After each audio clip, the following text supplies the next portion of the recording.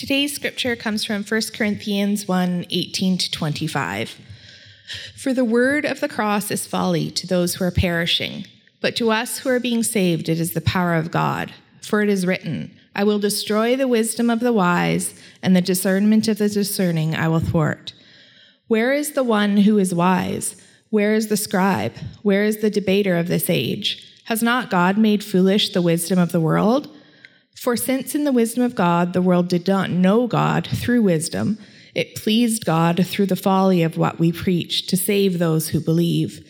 For Jews demand signs and Greeks seek wisdom. But we preach Christ crucified, a stumbling block to Jews and folly to Gentiles. But to those who are called, both Jews and Greeks, Christ the power of God and the wisdom of God. For the foolishness of God is wiser than men, and the weakness of God is stronger than men. You may be seated. All right. As you're seated, let me pray for us. Father, we ask you today as a church, as a community, we collectively ask you, Lord, would you open our eyes that we might behold your glory?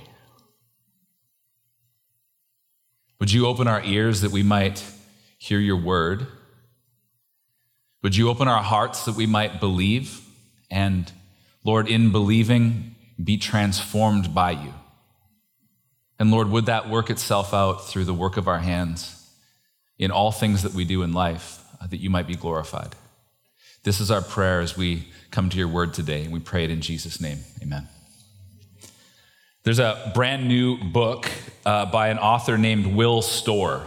It's called The Status Game on Social Position and How We Use It. The Status Game on Social Position and How We Use It.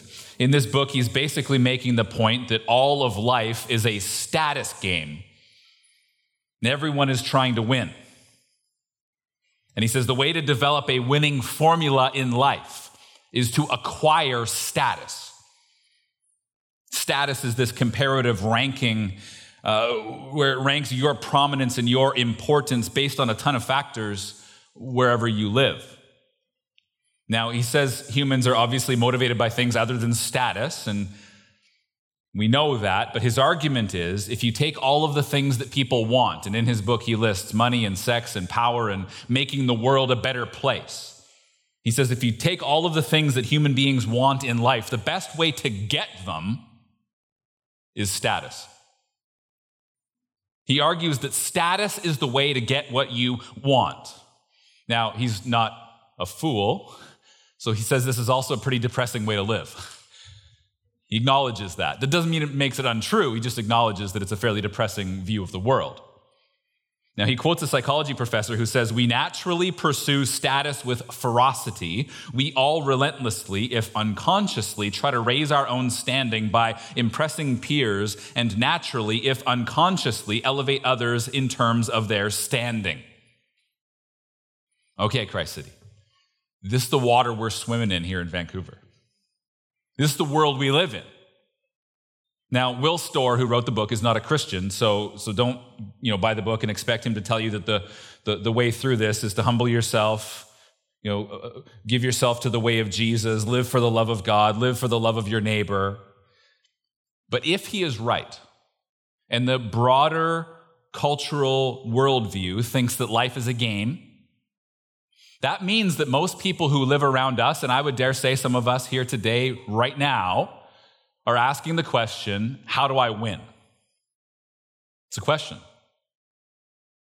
He says the way to win the game in whatever arena you're playing it in is to elevate your personal status. He calls status the golden key that unlocks your dreams.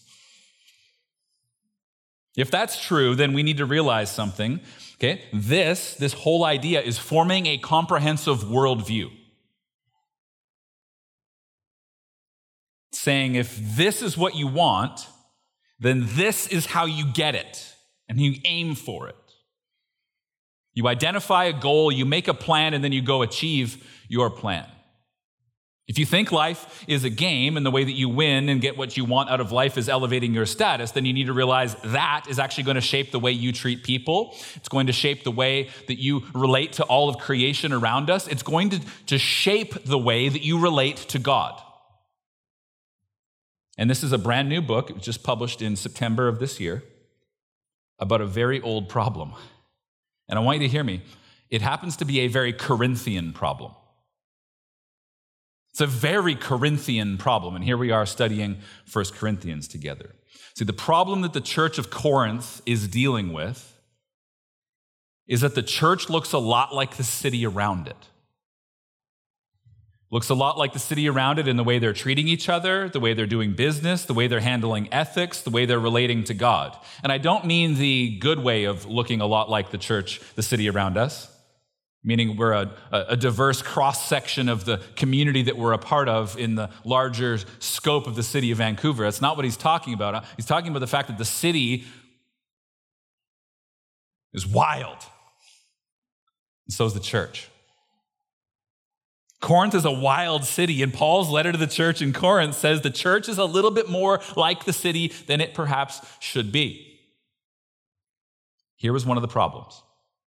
The church was allowing their Corinthian culture and worldview to dominate the way they interacted with the gospel, rather than allowing the gospel to reorient and refocus the way they interacted with the world. I want to say it again because it's the foundational thing I want to get at. The church was allowing their Corinthian culture and worldview to dominate the way they interacted with the gospel, rather than allowing the gospel to reorient and refocus the way they interacted with the world. And if you think that has nothing to do with you today, then God bless. The Corinthian problem is the Vancouver problem. That's why we're studying 1 Corinthians. Okay, I want us to have all of that in mind as we look at the text today. We're going to look at it like this. I want to talk about unlearning. I want to talk about reorienting. And I want to talk about refocusing. 3 things. Unlearning, right? We need to identify the worldly values that cause us to compromise the gospel. I want to unlearn them together. Unlearning. Second, we're going to look at reorienting. So what we need is a right side up gospel in an upside down world. So we need to figure out how we can come at that. We live in an upside down world with a right side up gospel. How do we reorient our view of how we interact with the city around us? And third, refocusing. We need to make sure that the target we are aiming at is what it should be. Because I know you're good at life, which means you're going to achieve your goals. Is your goal right? That's the question I want to look at. Unlearning, reorienting, and refocusing. Unlearning first, verse 22, look at it with me. For Jews demand signs and Greeks seek wisdom, but we preach Christ crucified. Okay, right here in the very first half of the first sentence we're looking at together as a group here, we have 3 ideas of how to make our way to God. The first 2 are prominent cultural means of approaching God, and the third is what Paul calls the word of the cross. To be clear with where I'm going, we need to unlearn the first 2, and we need to allow the third one to reorient and refocus our lives. We need to unlearn the first 2. We need to reorient and refocus our lives around the third, the word of the cross. We preach Christ crucified. So Paul says Jews demand signs. Okay, we see this in all 4 Gospels. The Jews who did not believe that Jesus was who he said he was would hear him preach the message of the kingdom, or they would see him love people they did not think that he should be loving, and then they would come to him and they would say some version of, "What sign do you do that we may see and believe?" What sign do you do that we may see and believe? What you need to know is that was not coming from a place of like, "Lord, I believe, help my unbelief." That was coming from a place of dance for us, and we'll see if you're the real deal. It was not coming from a place of, "Lord, I believe, help my unbelief." It was coming from a place of trying to tell God how he could show up in their life in a way that they approved of on their own terms. They wanted God to meet all of their expectations and all of their pre-existing criteria of what he would be like by providing irrefutable, tangible proof that was basically so strong it required no faith. Dance for us, Jesus. They wanted evidence. And a crucified Christ was the opposite of what they expected and a total contradiction to what they believed the Christ was going to be like. See, the Jews were looking for a Messiah or a Christ who would come and fit those pre-existing categories and take over in a military kind of way. They were not looking for a Messiah who would come and suffer and be hung on a cross in shame and then die. They were looking for a mighty deliverer, not a weak man who let the Romans put him to death. Jesus did not fit the mold for the evidence the Jews wanted and the kind of Savior they were looking for. The kind of Savior they wanted would come and wield power. The problem is their definition of power was not God's definition of power. Next in the text, it says, the Greeks seek wisdom. This was such a cultural assumption, a culturally assumed truth, that Paul does not need to back it up with any explanation because the Corinthians are well aware of what he is talking about. Okay, now, the Bible is not down on wisdom. God is not down on wisdom. Paul, who wrote this letter, is not down on wisdom. In fact, in the Bible, wisdom is the term used to describe skillful living that is aligned with the will and the ways of God. Wisdom's a good thing. The problem is, this wasn't the same kind of wisdom the Greeks were looking for. Okay, Stephen, he wrote this. He said, when they thought of wisdom, they were primarily concerned with gaining intellectual knowledge that could be leveraged for the purpose of attaining influence and power. Wisdom was then viewed as a tool for self-gain. Wisdom was a means to a particular end. That means the Greek person was looking for a leader who was sort of the archetypal wise man, the philosopher, the leader who possessed wisdom. The problem is, their definition of wisdom was not God's definition of wisdom. Okay, look back at the text, verse 22. For Jews demand signs, Greeks seek wisdom, but we preach Christ crucified, a stumbling block to Jews and folly to Gentiles. All right. The crucified Christ that Paul is preaching is a stumbling block, or more literally, a scandal to the Jews, because they could not conceive of a Christ who would die in weakness and who was anything but powerful. They couldn't get it in their head because it didn't fit their expectation. The crucified Christ that Paul is preaching is folly, or more literally, foolishness or madness to the Greeks, because they could not conceive of a world where something as embarrassing and shameful as crucifixion would lead to salvation. You could not worship someone who was crucified. It's undignified. It doesn't have the polish of wisdom. Here's what I want us to realize. These two very prominent human-centered worldviews of power and wisdom are basically the same today in Vancouver as they were then in Corinth. In Corinth, aligning yourself with a community of people who embrace scandal and madness, it's not good for your public image. In Corinth, aligning yourself with someone who believes in and has staked their whole life upon the scandal of the crucifixion of Jesus Christ of Nazareth, it's not good for your social status ladder climbing life. Just think about it. I said the book that Will Storr published last month argues that status is the way to get what you want. Okay, the Corinthians knew that status was the way to get what you want, and power and wisdom are the means to gain that status. Are you tracking with it? Let me ask you, what happens then when you become a Christian and you've got to forsake those tools, those means that will give you worldly status? What happens when you need to kind of turn your back on those and embrace the scandal and the humiliation and the madness and the craziness of the fact that the crucified Lord is the ruler of the world? What happens?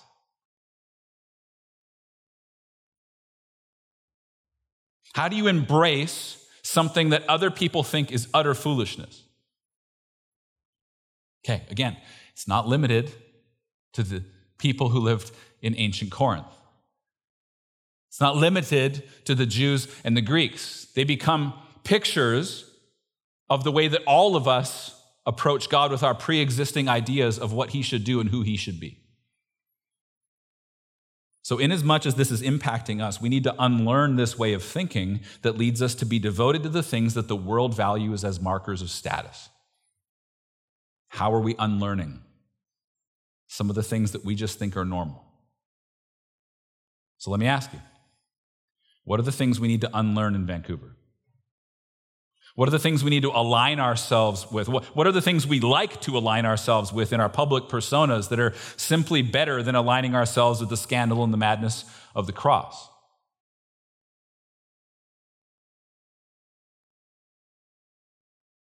Where are we trying to look powerful and wise rather than embracing the fundamental weakness and craziness of God's plan of salvation that comes to us through a crucified Savior? Where are we posturing ourselves to look a particular way to fit in? Christ City, we want to fit in so bad. What if God's called you to stand out? As we examine our lives as disciples of Jesus, we need to be aware that unlearning worldly patterns of thinking is sometimes the most important first step of having our lives transformed by the renewal of our minds. We need to unlearn some things so we can be open to the way that God wants to shape us in the days and weeks and months and years to come. Unlearning. Secondly, reorienting. Reorienting. A few weeks before Paul the Apostle arrived in Corinth for the first time, he was preaching the gospel in a city about 600 kilometers to the north called Thessalonica. And when he was preaching the gospel in Thessalonica, it just so turns out that he was pretty successful. Things went well. They went so well that people started to hate them, which is always a good sign that you're doing something, right? The community around them started to get really, really upset because the preaching of the gospel was altering the landscape of the religious worldviews of the people in Thessalonica. The effective preaching of the gospel led to an uproar, and what the voices of the mob in the uproar said, they said, these men who have turned the world upside down have come here also. The men who have turned the world upside down have come here also. What I love is that the accusation is from people who are living apart from God, and they assume that they are living right side up, and that the word of the cross being proclaimed is turning the world upside down. But we know it's the other way around, isn't it? We live in an upside down world that needs a right side up gospel. And I want you to hear me really clearly. This is not a problem with the world, okay? We expect the world to value worldly power and worldly wisdom and worldly systems of status and worldly definitions of success. We expect that. The problem comes when you can't distinguish between the culture of the city and the culture of the church. Don't forget, this is a letter being written to a church. So here's what was going on in the church in Corinth that meant they needed some reorientation. The church was allowing their Corinthian culture and worldview to dominate the way that they interacted with the gospel, rather than allowing the gospel to reorient the way they interacted with the world. Look at the text again, verse 22. For Jews demand signs and Greeks seek wisdom, but we preach Christ crucified, a stumbling block to Jews and folly to Gentiles, but to those who are called, both Jews and Greeks, Christ is the power of God and the wisdom of God. For the foolishness of God is wiser than men, and the weakness of God is stronger than men. That means the foolishness of God is wiser than the wisdom of humans. And the weakness of God is stronger than all the strength of humanity. In Corinth, the way to success was a higher status. And you can get that higher status by aligning your life with worldly definitions of wisdom and worldly definitions of power. But in Christ, the way to success is to align yourself with the truth of the gospel, which thinks the world is upside down. In Corinth, the scandal and the madness of the cross was embarrassing to be associated with. And if you wanted status and success in the city, you just needed to play their game. Fit in. But in Christ, the scandal and the madness of the cross is true power and true wisdom. Why? Because Jesus is the power of God and Jesus is the wisdom of God. Jesus' life, death, resurrection, and lordship over all things defines the power of God. Jesus' life and death and resurrection and lordship defines the wisdom of God. The cross, universally despised by all of those who have not been saved by it. The cross reorients our wisdom because the cross says we can't think or learn ourselves out of the problems that we were in, right? The cross says we couldn't save ourselves through new and better ideas. Like we don't need new and better ideas. We needed a substitute to solve our problem and our alienation from God. The cross reorients us away from worldly wisdom toward the sufficiency of the salvation offered in Christ. Okay? The cross reorients our view of power. Because the cross says true power looks like laying your life down in love, not like ruling with tyrannical oppression. We couldn't save ourselves through military victory or ruling. No, Jesus redefines power when he willingly lays down his life for the sake of others. The cross reorients wisdom. The cross reorients power. In an upside-down world, we need a right-side-up gospel. We need a gospel that reorients our cultural assumptions of how we can make it in this world.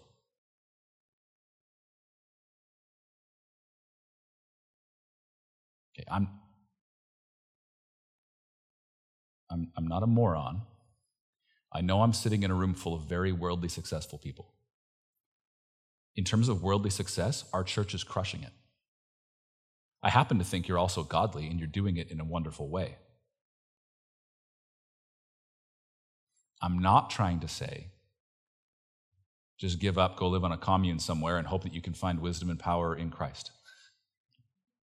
What I'm saying is the way you go about your success and achieving your goals needs to be aligned with the will and the ways of God. And that if it isn't aligned with the will and the ways of God, you need to unlearn some things and reorient your life from the upside-down world you live in with the right-side-up gospel. I think there's a way to do this where it honors God. I also know there's a way to pursue success that is purely worldly. See, Christ City, we as a church need to be aware of this. If we're going to be the body of Christ, the church of Jesus, which we are, we as a church cannot achieve success by worldly means. Okay? A woman that Allison and I know, Allison's my wife, a woman that we know, was here and she walked in front of our church building. She's not a follower of Jesus. She's a lovely lady, not a follower of Jesus. Walked in front of the church building, saw the sign out front. It says Christ City Church. And because she loves us, and because she really loves Allison, she wants Allison to succeed in this world. She said, I have a thought for you. And Allison said, great.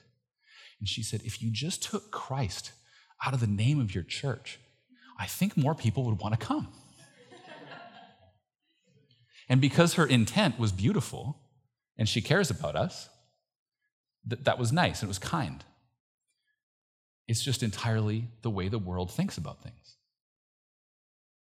If you just take Jesus out of all your stuff, you'd probably succeed a little better.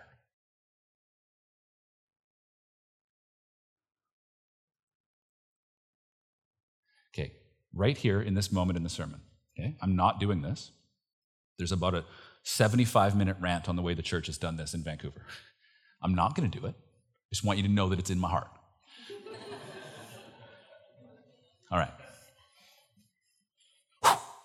I feel way better just telling you that. Honestly, I feel like it just resolved a lot inside my own heart. We live in an upside-down world, and we need to have our perspective reoriented by the power of the right-side-up gospel. Okay? This reorienting is what I call counterformational discipleship. It's intentionally allowing your orientation of reality to be aligned with God, even when it costs you. It's intentionally paying attention to the other gospels that are being preached in our city, the counterfeit gospels of success and status and power and wisdom. It's noticing them, it's hearing them when they're proclaimed as the message that you should believe and live according to, and then working in a counterformational way to make sure that that is not now forming you into being more of a citizen of Vancouver than a citizen of heaven. If you don't know that the world you're living in is currently shaping you and forming you in the way that you think and live, it can sneak up on you, and sometimes it sneaks up on you and it grabs a hold of you and it's too late. There's a lot of gospels being proclaimed in our city. Do we know which ones to reject? When we were in Bible college in Alberta, I knew a guy who at the time was part of our church, and he owned several used car dealerships. You already know where this is going. In the church, he was a straight-up guy. He was super generous. He went out of his way to love people and care for people. He loved his wife. He loved his kids, and he was discipling them in Christ. He was a student of the Scriptures. But when I talked to him about his work, he set all of that aside, and he said, you can't make it in this industry unless you play by their rules. What he was basically saying is, I didn't make the rules of the upside-down world I live in. I just have to play by those rules if I want to win. He's believed a different gospel. He has set a goal, and he is doing whatever it takes to achieve that goal, but what if that goal is wrong? See, it wasn't long before he then had that compromise working itself out in his life, but it wasn't long from then until it led to like 100 other little compromises, and eventually he was cooking his books, he was stealing from his investors, and he was ruining his reputation. Now, by God's grace, he rectified those things, and he owned it, and it was very painful and costly for him to do it. But God's grace is sufficient. He just needed a reorienting so that living in an upside-down world, he didn't just say to himself, I guess I can live in an upside-down way. I knew a totally different guy in a totally different industry who got a job offer he couldn't refuse. You've heard this. I've never been offered one. A job offer he couldn't refuse, which it meant moving his family away, working long hours in a new city, uprooting all of them from being established in their schools, the great church community that they were in. In his words, this is just the way it works if you want to advance in this industry. Okay, no problem. About a year after they were there, not getting connected to a new church, not building any meaningful relationships, and all of them being miserable, they moved back to where they were from. They rejoined the school, they rejoined the church community, and they started hanging out with all the same people, and they were happy again. And they felt like they were flourishing in Christ again, more importantly.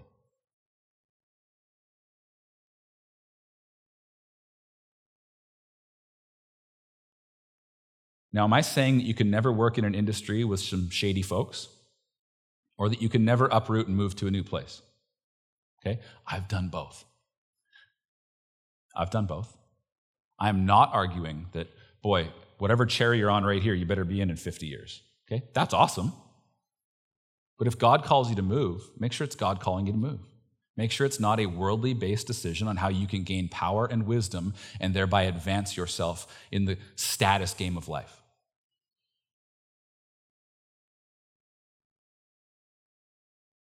Am I saying that you cannot work in an industry where it's a bit shady or that you cannot uproot your family and move somewhere else? No, I'm saying if you allow the rules of the status game to set the agenda of how you are going to live, I'm saying to you, the upside down world is going to shipwreck your faith if you aren't paying attention to it.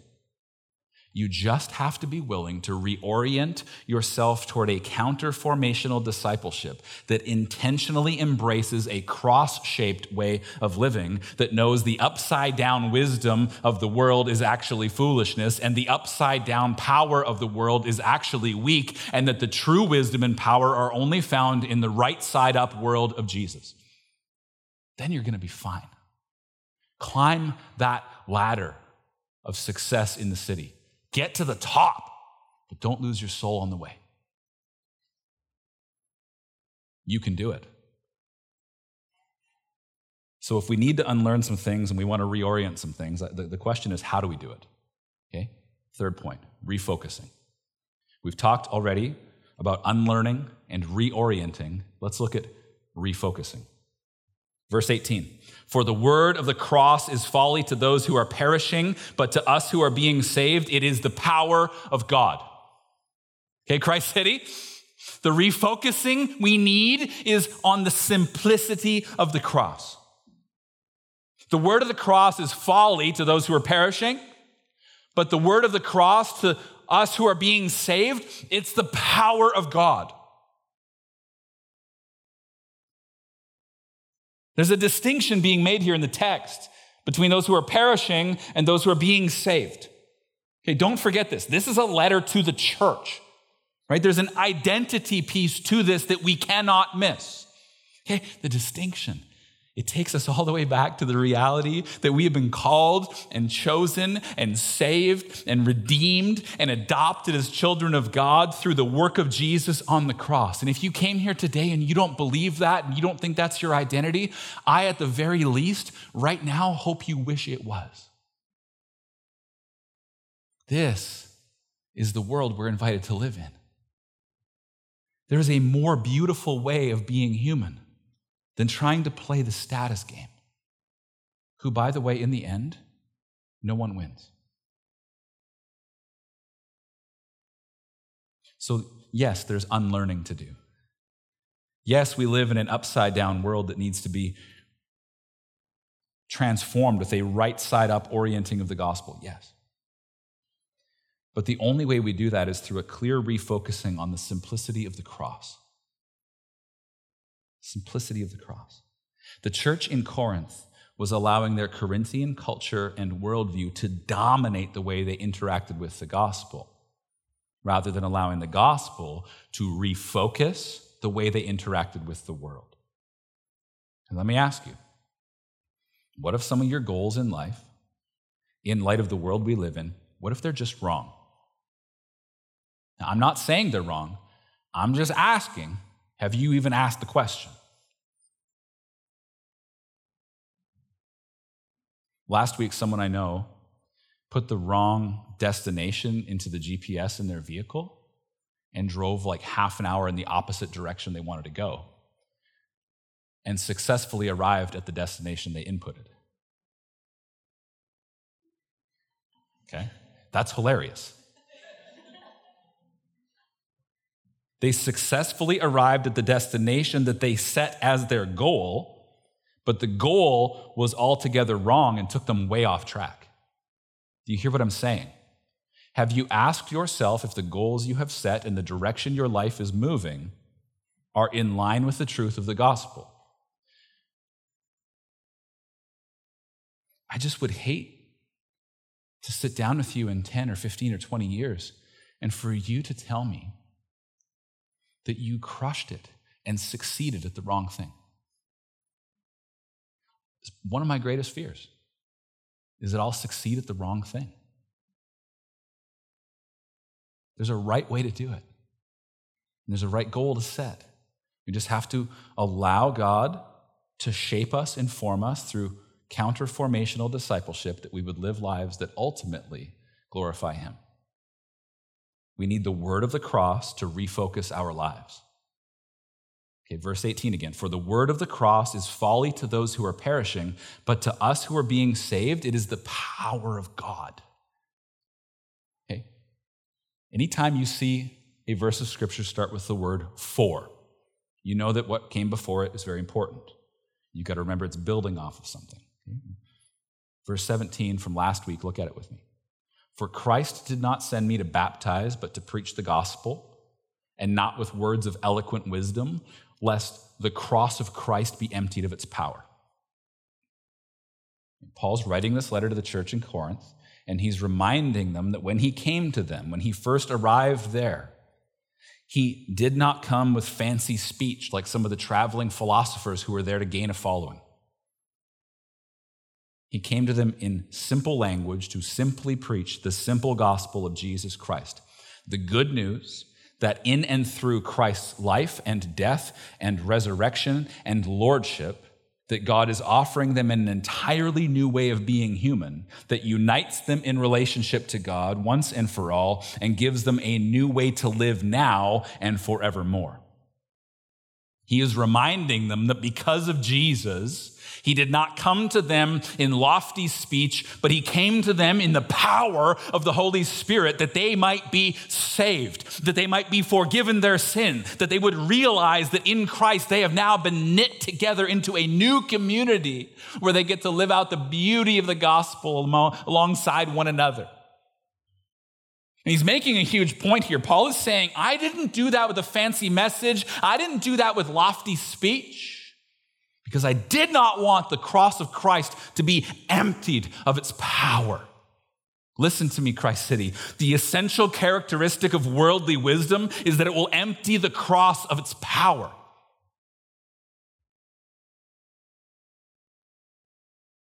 God help us that it's not coming out of our mouths. That we would empty the cross of its power. For the word of the cross is folly to those who are perishing, but to us who are being saved, it is the power of God. The word of the cross, the preaching of Jesus Christ, this is the center of the whole thing we're doing. And anytime that gets moved out from the center, we just need to unlearn some things. We need to reorient ourselves. Anytime Christ gets moved out of the center, we've got to refocus ourselves. It happens in 1,000 minute ways every week. It happens to your preacher. It happens to the leaders around you. All of us have to do this. Let me tell you. Here's one of the downfalls of being a preacher. Okay? The simplicity of the cross, right? I don't want to come to you with lofty speech and thereby empty the cross of its power. Okay. This is the second sermon I wrote on this text this week because I want you to love me. By the time I got the first one done, I thought, I suck at this and I should quit. Do you know why I thought that? Because it wasn't as good as I wanted it to be. And then I repented of my sin.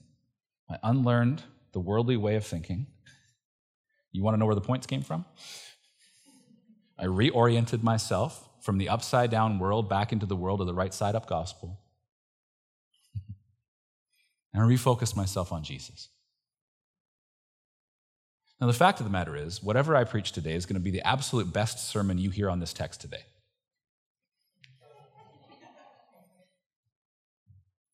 I'm telling you, when Christ gets moved out of the center just a little bit, you just need to refocus and put him back in. So let me ask you the question. In light of the word of the cross, what do you need to unlearn? It's a simple question to take with you. In light of the word of the cross, what do you need to unlearn? In light of the word of the cross, what areas of your life are currently upside down and they just need to be reoriented with the power of the right side up gospel? In light of the word of the cross, what needs to be refocused in your life? You might not have all of the answers to all of these things right now, but sometimes what we need to do is start by asking the right questions.